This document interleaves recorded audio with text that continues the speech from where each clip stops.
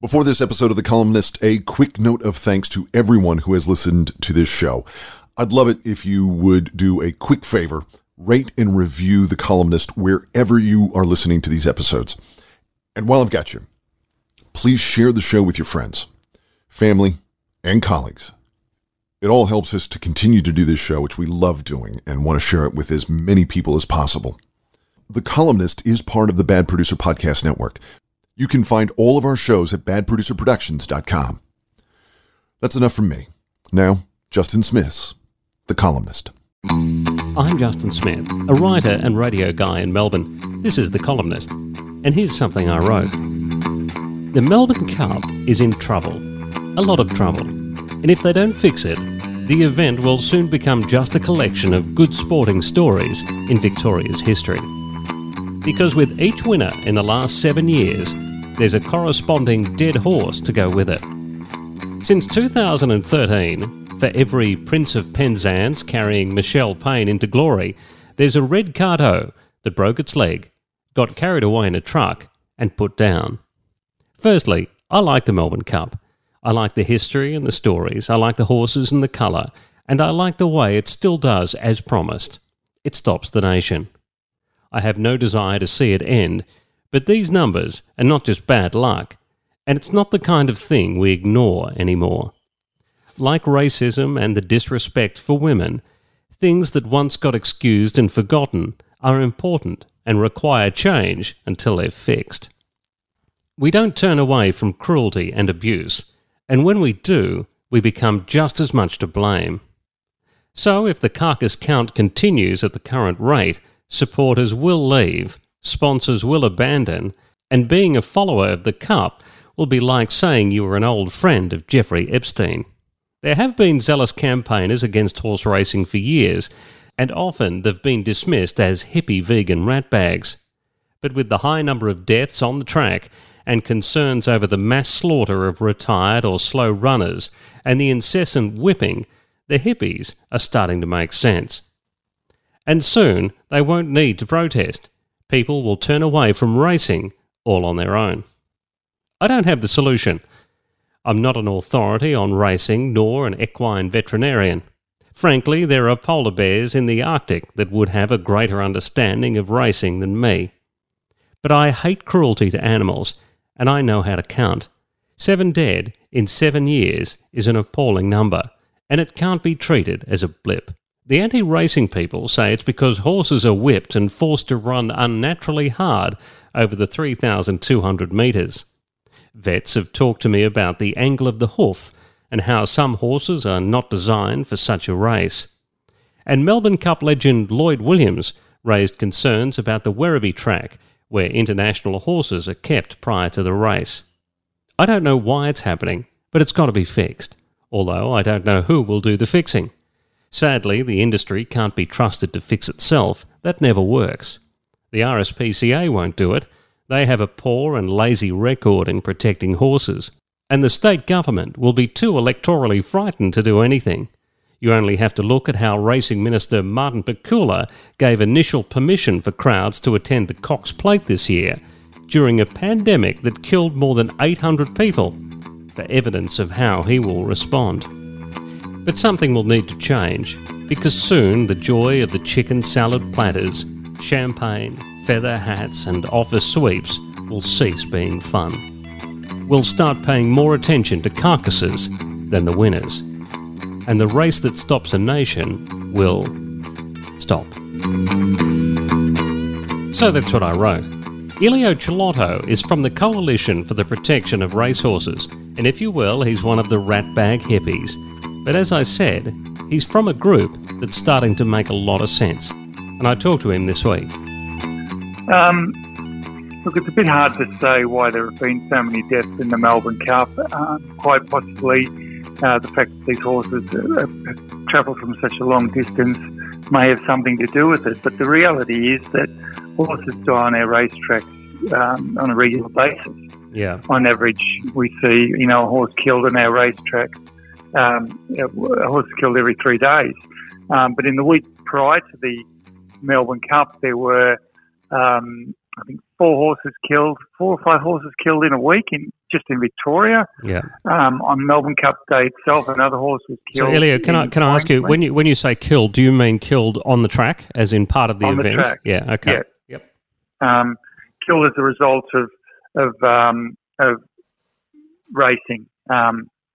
So I think one of them was in training in the week before in the Melbourne Cup. The others were in races. There was a horse killed on Melbourne Cup Day, and I can't remember if it was Queensland or New South Wales. And in the week after the Melbourne Cup, there was 3 horses killed in Queensland. So it's not unusual for horses to come to grief on racetracks, and it's been unfortunate for the racing industry that so many have been killed in the Melbourne Cup. And another reason why there might be so many horses killed in the Melbourne Cup is also the very high prize money that's at stake that will make jockeys push their horses to be on their physical limits, which is quite, which is always the case because they want them to get across the finish line. So there's that so there's that pressure to have the horse run when perhaps they shouldn't be running. But also, the fact that these horses only compete for 3 years tells you how much these horses are actually pushed when their average career is less than 3 years and often ends before they even reach full maturity. Shows you that these horses are just pushed too far, and it's because there's obviously large amounts of money at stake. That if these trainers don't win money for their owners, they don't have a job. So they'll do everything they possibly can to get their horse across the finish line first. And unfortunately for the horse, that means that they're running towards the end of a race when they're really wanting to slow down and could be at the point of breakdown, but with so much adrenaline running through them as a result of being scared and whipped. And being whipped, that they have no choice to slow down. And that's why we even see horses, even when they do break down, still wanting to run because that's what they've been trained to do. Now, and it's a terrible sight to see. Sure. Now, obviously, your group would like to see racing shut down for good, and that's no problem at all. But I mean, that's possibly not going to happen. What is the next step, though, that the industry and the government, particularly in Victoria, need to take? Because if they want to the whole point of my column is if they want to save it, they're going to have to change it. They want to keep the Melbourne Cup as an event, as something that people in the country and the world loves, and they're going to have to change it. Well, I think what they need to do is to treat the horse as an athlete and allow them to run on their own merits. And they need to ban the use of whips completely, so that the horse doesn't feel frightened into having to, run a lot harder than what they are capable of running, so that they can slow down towards the end of a race. And if every horse, as long as every horse is abiding by the same rules, or the jockeys are abiding by the same rules, and they abolish whips, you're still going to get a race, you're still going to get a winner. You're just allowing the horse to run on their own merit. So putting aside the pain that is involved with being whipped, and I'm not denying that, is your suggestion that because they are being pushed to that limit with the whipping towards the end, that is where the accidents then happen and the deaths then occur because of that pushing? Exactly. Okay. Yeah. All right. So that's exactly the reason. Okay. Yeah. So if they weren't being pushed and they were allowed to run, then there's a chance that we could see those deaths drop off. I think we would see, if they abolished the use of spurs, whips, and tongue ties, and even certain bits are used to inflict pain on the horse. If these horses were allowed to run on their own merit, and were allowed to slow down, which may not be a great sight for an owner to see his horse slowing down towards the end of a race, but we certainly see a lot less horses suffering. I guess they would look at that and say, well, it's a different sport then. If it changes like that, then it's no longer the sport that they have been involved with for years. I'm not saying it's right, by the way, but I would suggest that would be their thinking. Well, look, they've got whip-free races in Norway, and I was actually there several years ago and witnessed it. And if you ask my opinion, I actually think it's a greater spectacle because it's not like you see horses deciding, oh, I'm going to munch on some grass down the main straight. Oh, yes. Yeah, okay. You know, they still run to the finish line and they're urged on by their jockey who's guiding them hands and heels. And to me, seeing a jockey working with the horse, to me, is a better spectacle, a much better spectacle than seeing a horse being flogged towards the end with their ears pricked back, and knowing that